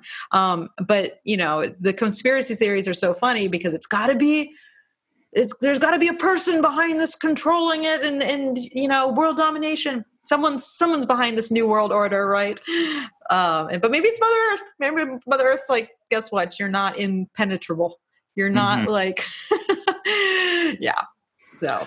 Well, that makes me, so I know we're kind of transitioning here into going into the Libra equinox, right? Yes. When things get really, so this is the point where people can get stuff going in the Libra equinox. It's like, it's whatever's going to happen is going down at this point. And on that idea of going down, when you were just talking about that and how this could be from nature, I mean, one of the theories has been bats. I don't know if that's still a theory because I've honestly lost track of what scientists actually think. Are they still saying possibly bats? Well, I thought it was that the from bats or no? The bats were in there. Bats were in there for maybe a little bit, no longer. Yeah, there was something else in there too, because there's been some cases of the plague coming out in like Upper Mongolia and stuff like that. Okay. There's all types of things going on, but they're all these stories keep coming from people eating these animals that are infested with this thing. That's where we're getting it from these unique. There are marmots with the bubonic plague thing. Yeah, it was bats, and it was that other animal, not the Pygmalion. I don't know why I'm thinking of that term. The Pygolian, the weird looking kind of armadillo looking like thing. Okay. Well, maybe some of those animals might still relate. So one of my friends, Mish, people that are following my blog, I've actually used her artwork a few times on Instagram. She's the Dreaming Canvas. And when the pandemic was really hitting, I used some of her images on my blog, and she was talking to me about bats because where she lives, there's been all these bats coming back. And I really liked what she was saying about it was just the idea that if, one of the theories was from bats and people kind of demonizing bats, but what a powerful symbol that is in terms of bats, going in these deep crevices and caves, kind of from the earth and within the earth, into like the underworld, and how they're also, creatures of night, and how they can even kind of swarm, with like these sort of collective bursts and have this sort of collective mind kind of thing happening. And just what a powerful symbol I think that is of nature, even if they're not the actual source of the pandemic. Just that was one of the ideas I think that got put out there. I think still has some symbolic meaning as far as like an invitation that we're being asked to. And again, that kind of goes with this inner work and going into our own darkness and that sort of thing, that we're being asked, collectively to really go through. And as we go into the Libra equinox, which is in the northern hemisphere, this is a time of increasing darkness, tropical zodiac, the sun's going into its fall, so it's still kind of got this kind of going down, sun going into the underworld kind of quality to it. This is where things really get much more volatile. Mars is starting to move backwards. It's retrograde and moving back. It's basically applying to square Saturn. And Mercury is basically opposite. Mercury is in Libra at this point, opposite Mars, square Saturn, right at this point. And then as we go a little bit more into end of September, that's when Saturn's actually stationing direct, and Mars basically squares Saturn. So I guess it's about a week after the equinox, but that equinox, it's really building, and Saturn's already kind of standing still and not really moving, and Mars is like really slowly moving back, and they just collide there. It's like a slow battle. And it's really slow. It's like this. Yeah, it's like this slow motion, like a standoff. I just see this like inching forward one at a time, and basically we got the cardinal T square with Mercury and Libra over there. Right. Looking at, so Mercury in Libra is part of the standoff of two domicile planets. While it has that like bold Venus in Leo behind its message, too, because Venus is still in Leo at that point. In front of me, but it must be around the time that Mercury must be close to maximum elongation as a evening star around this time period, because it goes into Scorpio like right around the same time, like September 27th. And I know that Mercury ends up retrograding back to conjoin the sun at the beginning of Scorpio. So this is also the time where Mercury's like in Libra as an evening star, kind of full evening star, and it's starting to slow down here. But I think that right before, so I guess when they actually hit off, Mercury's already in Scorpio, but right before that, the equinox, when Mercury is like in Libra, opposing Mars and square Saturn, again, it just makes that Libran quality of being able to have some balance, looking at both sides, really considering things. I think if that Mercury in Libra, kind of seeing the different tensions within the systems of the conflict or whatever's going around you, there's probably going to be a need to be strategic on one level or another with this. Well, it's prime political season at this time too, and everybody's got some really big choices to make, because obviously the choices that are before us are not very desirable on either side. But we've come to this like I don't know, I don't know. We have to make a choice. We all know like this whole thing has to change. This is crazy. What are we going to do within it? And so I can just see everybody weighing many sides, and then expressing that, because here we have a Mercury in an air sign, weighing out the qualities of what, justice or what right decisions, or the indecision, caught up in the T-square of it all, and those slow Mars and Saturn stationing at that point is very interesting to me within the whole. What do you think about that, Gray? Just the strength of and the strength of the two together, because they are both in their. I don't think we've talked about that at all. Really, kind of the we haven't. Dignity of it. Yeah, and just to throw one more thing in, as that's happening, the moon is basically waxing. So like the next day we get a full moon in Aries. So we end up getting a full moon in Mars's sign, like right when this is happening. That's actually conjoining Chiron. But yeah, Saturn, is in its own sign, which interestingly is also the exaltation of Mars. And then Mars is in its own sign, but interestingly, that's the fall of Saturn.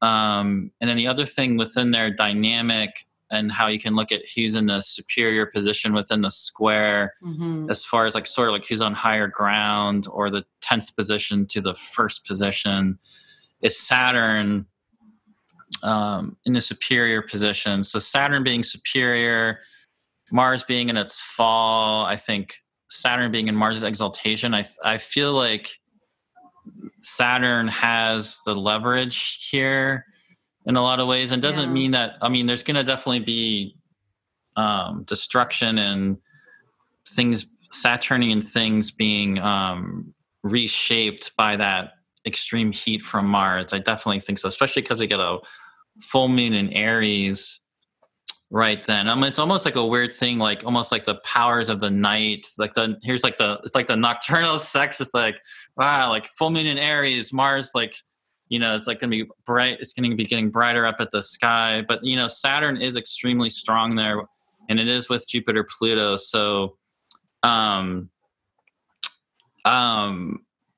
think that if you can think about the two, I mean, there's a real tension there. So the difficulty is, even though Saturn looks like it might be in a better position, it's not like you just want to act like Saturn in the way that sometimes people can defensively become overly rigid, or like judgmental, or that kind of negative side of Saturn.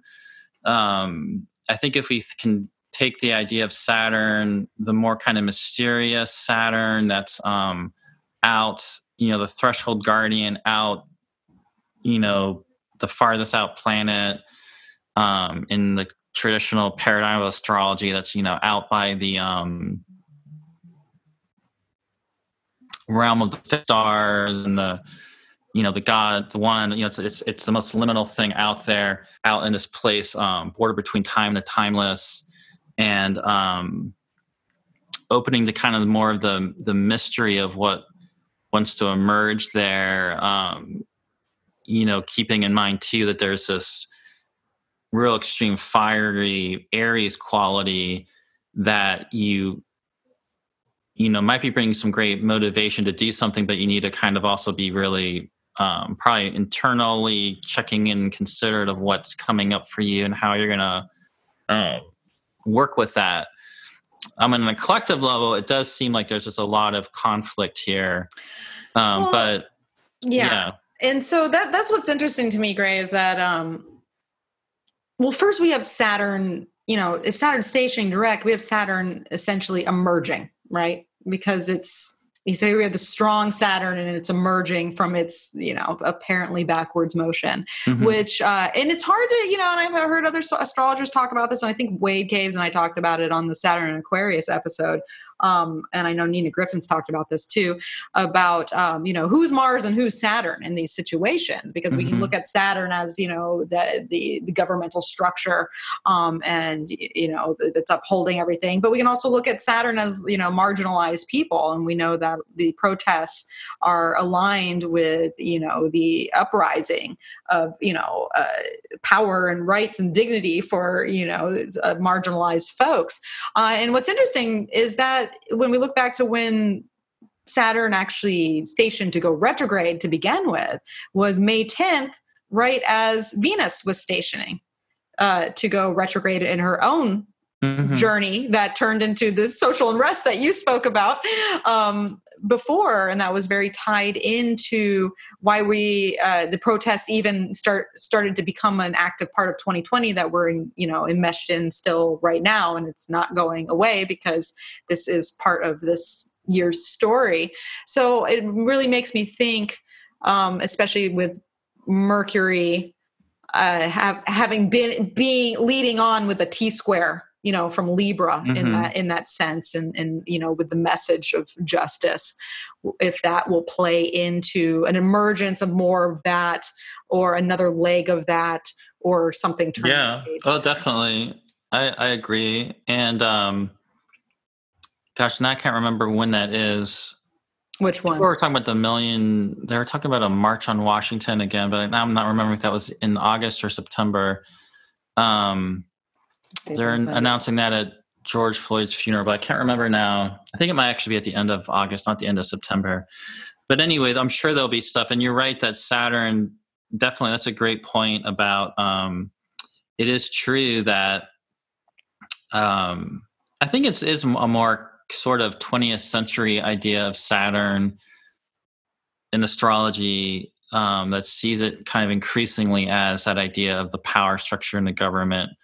But definitely it is connected to marginalized people, working class people, people on the outskirts, people on the fringes. And as we're already talking about, there's clearly a Mars and Aries thing happening with the government in the United States, with a Mars, with President Mars. I mean, we have we have Mars as our president. Right, and Mars is going to station trining his Mars and his ascendant, and so this is all going to be like trining his Mars, and and he'll be getting like Saturn will be opposing all the Capricorns, like opposing his Saturn. Yeah. So there you can actually see that very. I mean, in this use of U.S. military and federal agents so that you can see that there's a clear way to show that being more like Mars. I mean, the main thing to me about it is that because Saturn and Jupiter and Pluto are in that superior position, and we know there's a new Saturn Jupiter cycle coming in Aquarius. It's great people are protesting and making their voices heard and demanding things, but like there needs to be a way to figure out how to get this received and worked into actual real systemic change in the system, in the structures, because that's what's going to end up, it's going to overcome Mars. Because you're right, it is, Saturn is people on the outskirts, on the marginalized, so you can totally there is a way to, I think, spin that. It's a case for both, even though people will also say, well, actually Saturn is like the dominant culture persecuting people. Like people will say that too, but I think you can flip it around like that. Well, I guess when we've overcome this, we'll know exactly what that looked like, and maybe we'll find an element of both there. Now, Gray, so that proposed march on Washington is slated for August 28th. Which happens to be the end of August. Yeah, I can't remember. To be when Mars will have just passed Saturn in the square. Mercury will be opposed Neptune, and Venus is exactly opposing Pluto. Oh, right. While the moon is in Capricorn, basically, and hitting all those planets. So, there we go. All lined up. That's good. Yeah. That's good. That goes right in. That's working with it. Yeah. And that's right, because it's a good point. When we are, when we're pushing for this change and really getting it implemented in the way that we would like to see it long term. And I know that's something that Wade and I talked about on a couple podcasts ago, is that, you got to be careful about what you push for and when and how, because sometimes the change that you are instigating becomes a change that is not as desirable in the long term.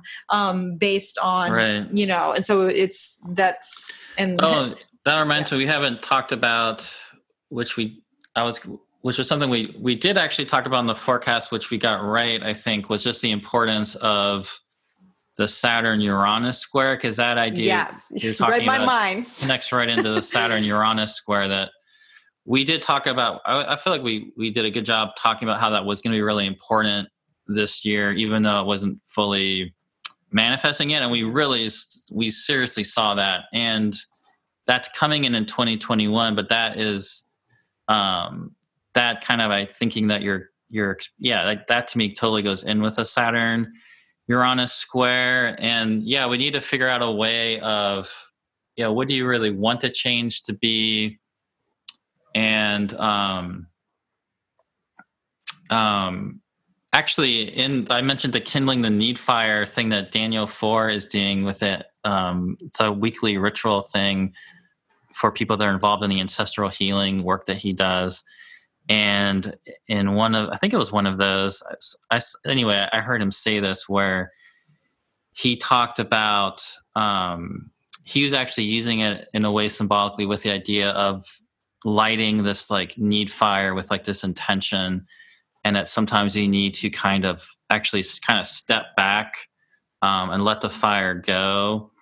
And even in terms, I thought it was a really great analogy for what's going on. Like, even if you're like wrestling with somebody, like if you're kind of putting all your momentum in it and it seems like you're getting the momentum, like the opponent could actually flip you and end up winning if you don't kind of pull back, kind of reset and rebalance. You know what I mean? So it's sort of like I really liked that. And I think it actually goes with this astrology we're talking about, where there's this, it's very eruptive, but we need to kind of keep our center and figure out how to steer things and guide things so that we're letting the things fall apart that need to fall apart, but we're also figuring out how to create the kind of change we do want to see.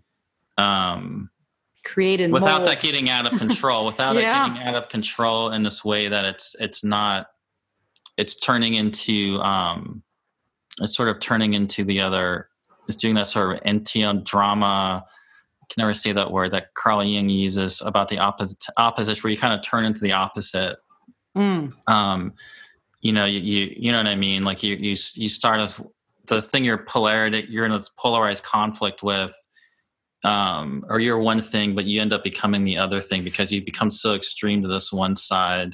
I feel like we were just talking about that when we were talking about like outlets and people's views and like what would be this before now is like resonating with the same intensity or, you know, polarization.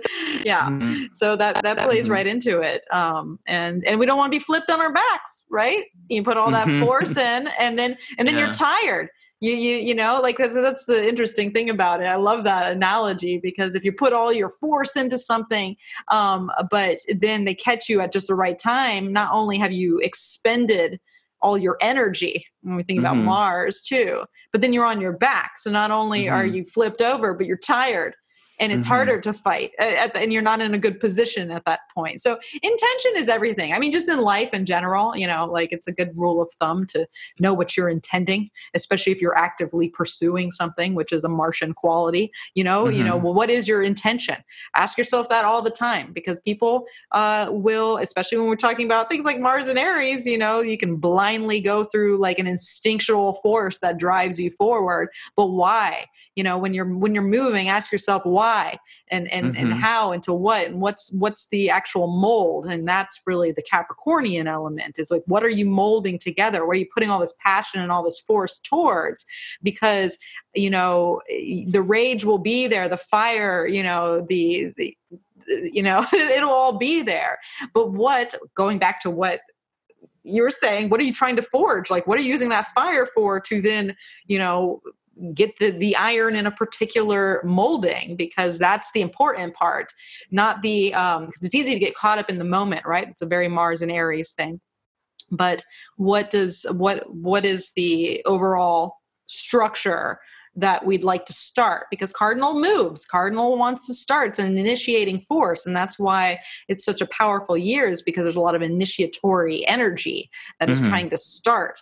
So let's just make sure we're starting something good and useful here. Well, and going back to what we had said, I think you talked to Wade about it, Wade Caves, about the change and right, and we're connecting that to the Saturn-Uranus square.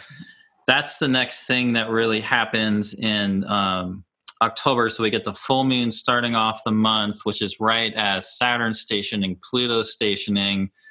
Mars is squaring Saturn, squaring Pluto, and in the middle of the month, well, I guess it's before that. So actually, right around the same time that's all happening, that Pluto's stationing and Mars is squaring Pluto.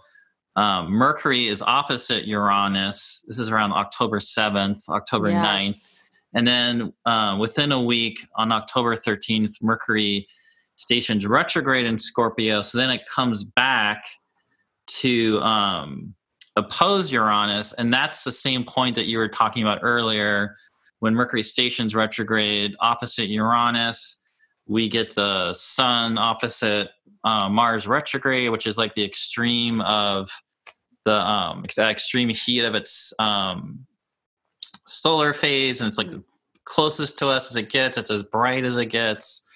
And of course, Mercury is ruled by Mars. So we're getting Mercury stationing opposite Uranus with like ruled by this Mars, which is just like, right. That's out of control. Yeah. Bright, close, and red. And then so that Mercury retrograde, it's then retrograde the rest of the month. And it's at the end of the month, October 25th, that it's reborn, reanimated, regenerated in the sun at about 3 degrees of Scorpio. And then it goes back into Libra on October 27th. But then we get this full moon in Taurus on Halloween, October 31st, that's conjoining Uranus.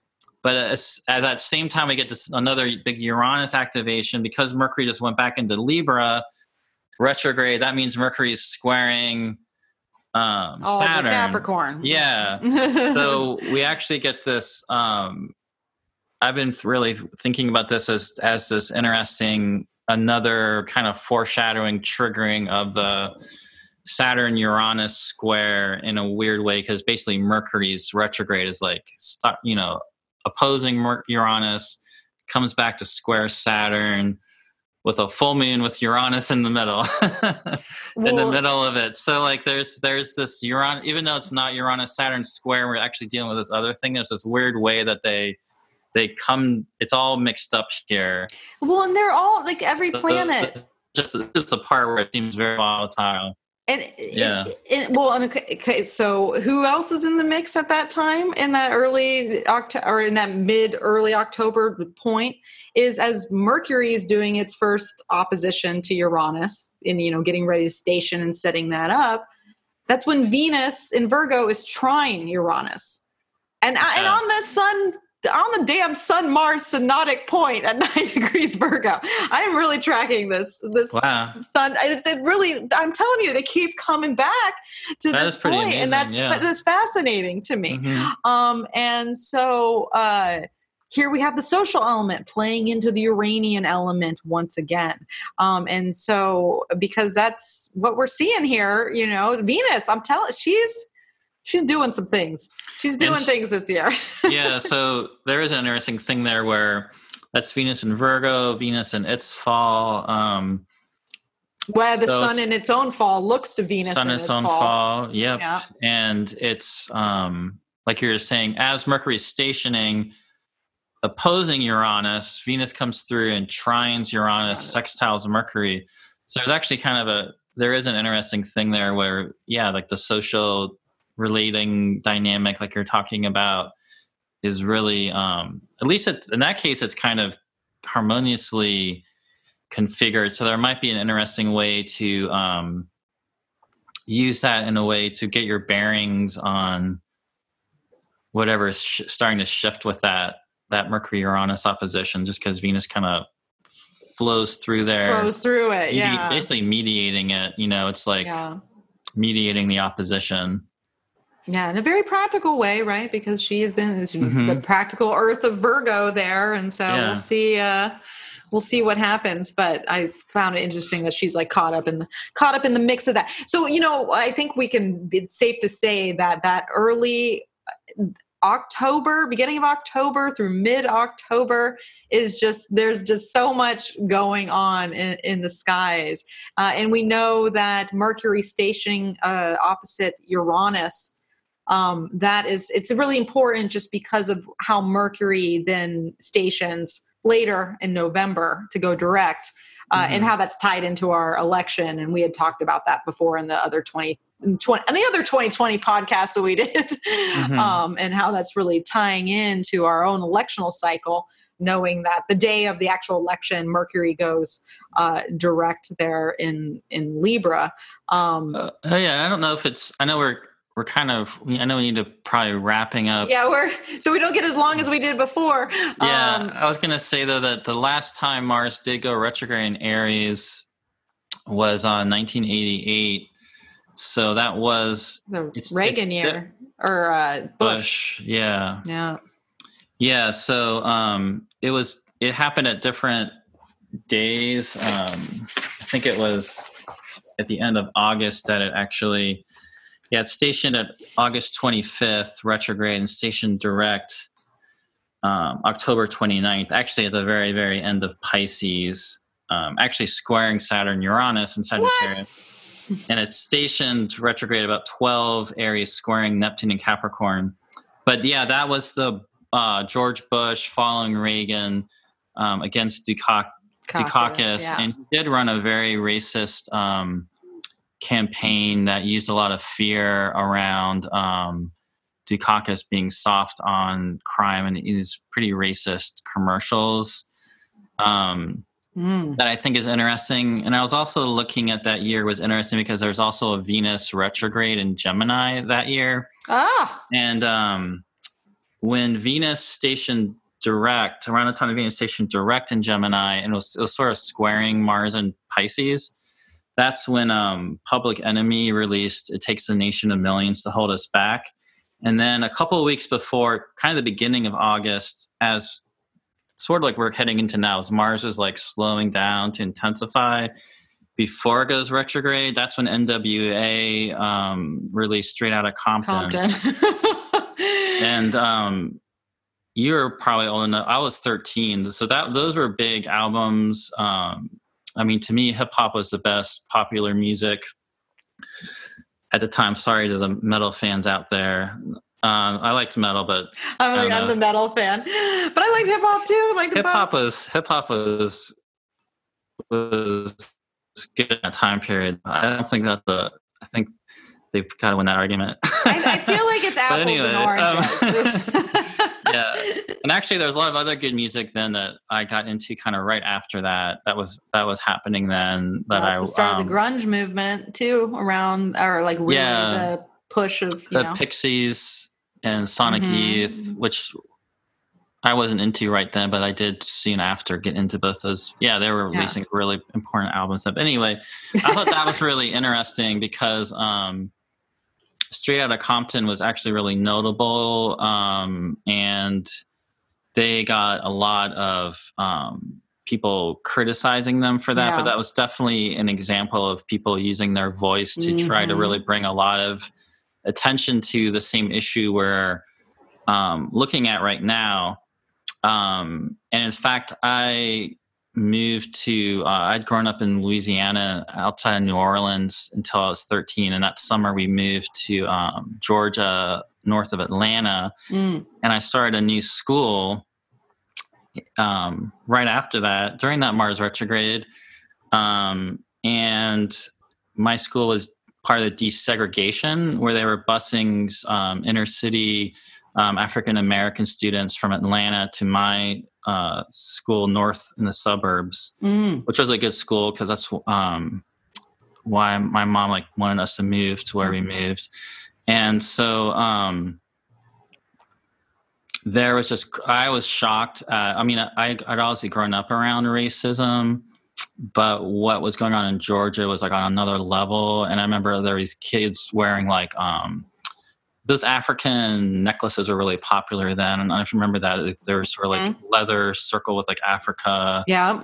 And people wearing Malcolm X shirts. And then all these kids started wearing Confederate stuff. And that was something I would not seen before. The Confederate flag stuff to me really came out then. And there were a lot of fights in the halls. And the school ended up banning Malcolm X shirts. So it was really impactful to me. And I read the autobiography of Malcolm X then, which really made a big impact on me at the time. And so anyway, I was just thinking about that because that was the last time Mars was retrograde in Aries. And I was like, wow, my 13-year-old, my 13-year-old experience, I can really, it was really powerful. And from Public Enemy and NWA, if you weren't from those places or the cultures experiencing that level of oppression and racism, those were hip hop acts that really broadcasted this message to people, to people like me, for example, as a 13-year-old, right, to make you really aware of it. Yeah, so I thought that was really interesting. It's just a parallel, but it also was it was another presidential election, which in that case it was the Reagan years continuing, right? Bush wins, and exactly on this law enforcement message.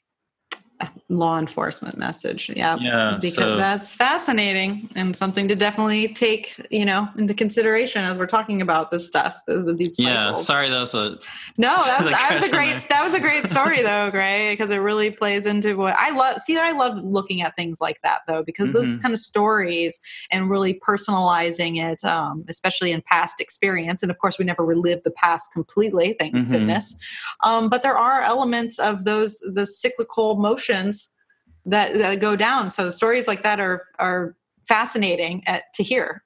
And and actually the one other one would be if you go all the way back to 1941, which something I learned from Nick. Actually, for your viewers, if you haven't listened to Nick Dagan Best, if you just Google him and look up talks he's done.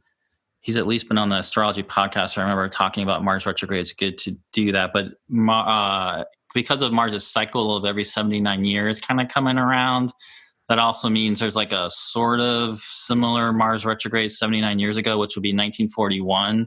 Uh-huh. It was off by degrees, but it's somewhat similar to this one.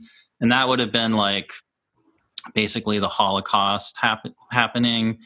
And after Mars Station Direct is when Pearl Harbor would have happened. But when we talk about the Nazis, and we were talking earlier about that being constellated now, and that was literally like the Holocaust and that genocide happening at that Mars retrograde in Aries. So yep, cycles. So we're gonna cross our fingers. But this is a crazy. I mean, there's not much more you can say about it because it's there. We went into it with our first broadcast with 2020, knowing what it looked like through just this analytical lens of looking at transits through a computer printout that we get and cycling through the charts. But it's still blowing my mind to because it's the first time we've really lived through anything like this, and it's such a dynamic period of time.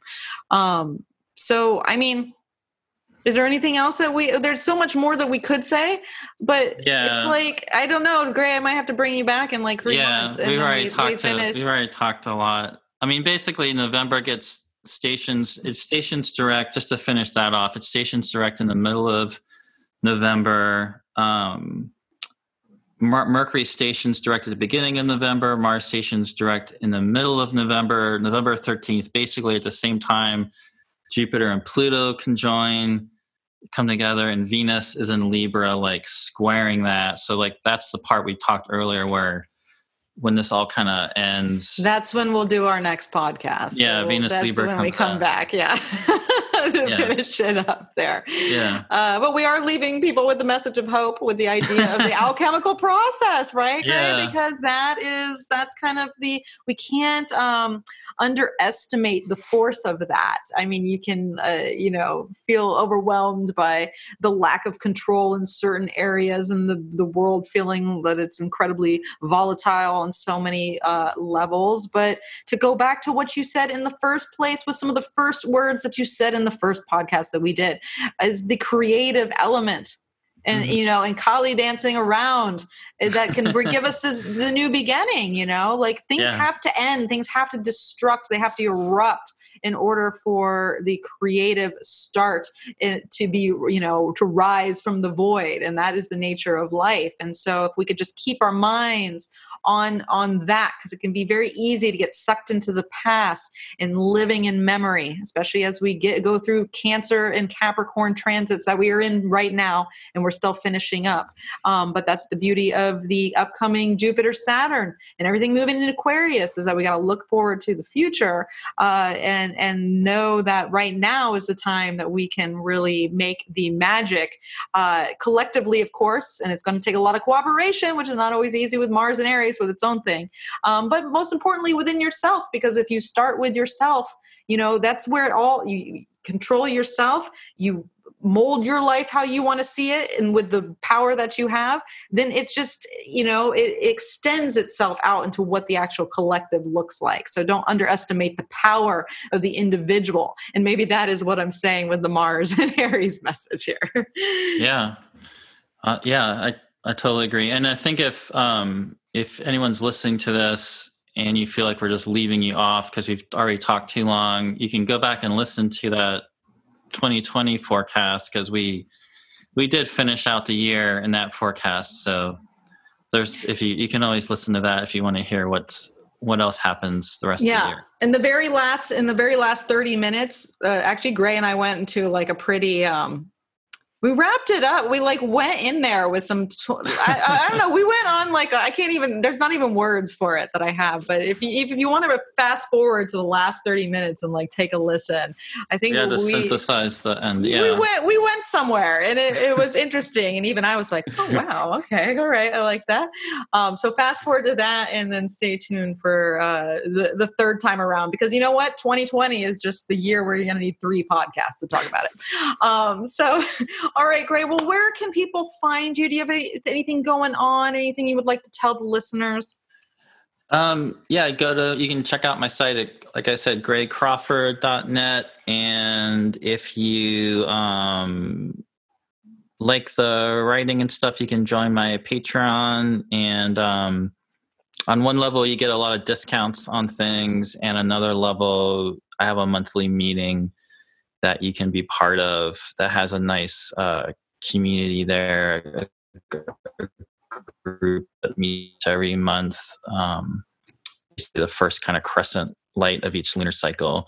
So yeah, I don't have any other big public events happening right now. I'd say I am also in my own creative incubator right now, wanting to see what wants to come out. So Perfect. Nothing else right now to announce. Hey, that's okay.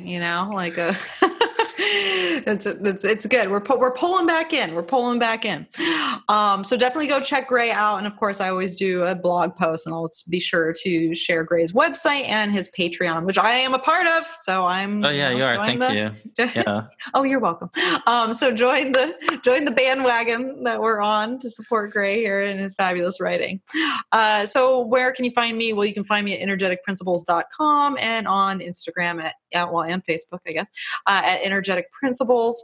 And I have my own Patreon where I do weekly forecasts there, which you can get to at patreon.com/ you guessed it, Energetic Principles.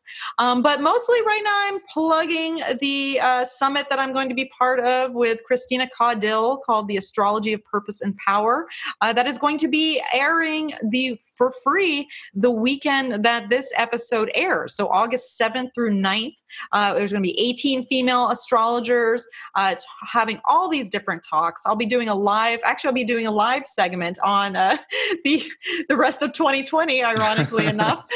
So if you didn't hear something here, maybe something will come to me then, but I'll be on a panel of some ladies talking about that there too. So you can find out more. I'll have a link in this podcast episode that will take you straight to the summit to register. And there'll be bonuses if you want to get all access pass and have the recordings forever and support the ladies. You can do that too. And I think it's up until the broadcast, I think it's going to be $97 at that point. So that's pretty good for 18 talks and 18 bonuses and just knowing that you're supporting female astrologers, whoop, whoop. So definitely check that out. Okay, so, all right, what else do I want to say? Well, do people need to hear this podcast, hear us wrap it up, hear us go into many different diverging 2020 characteristics? Share this podcast with a friend, leave a review where you listen to it so that we can be seen further, and just spread the good word. Really, and that's all you can do there. So, and I greatly appreciate it. So does Gray, and so does every guest that has been on. This is the 97th podcast episode. Oh wow! I'm excited. I know 3. Oh, it's a tower. It's a tower number. Is it? Well, 9 and 7 is 16. I'm saying that. Well, that's so funny. 9 plus 7 is 16. Yeah. And I'm going to say this real quick, just because you said that Mars being tied to this 79 as a cycle, right? Oh, right. Mm-hmm. And I'm a Mars-ruled person. I was born 7/9/79. Wow. Putting it out there for people. And so 7/9 and 9/7 are a number. It's a special number. When I saw synchronicity. And when I saw that you were on my 97th episode, I just knew I had a feeling. I was like, I feel good about this. So I'm just putting it out there with that 7997 energy. So I'm honored to be the number 97. Hope you keep doing it. You've done a great job bringing people onto your podcast. Thank you, Gray. I appreciate that. And especially the summit airs August 7th through 9th. Look at that. Just keeps coming up. So thank you for being a part of it. Is this the 4th time you joined me, Gray? I think so. Oh, wow. I think so. I think it's 3. I think it's a 3rd. Are you sure? Yeah, I think. All right. I think it's a 3rd. Well, we'll go 3. In my mind, I think 4. Maybe I'm looking to the future. I'm always out there in the visions. So, all right, Gray. Thank you again for joining me.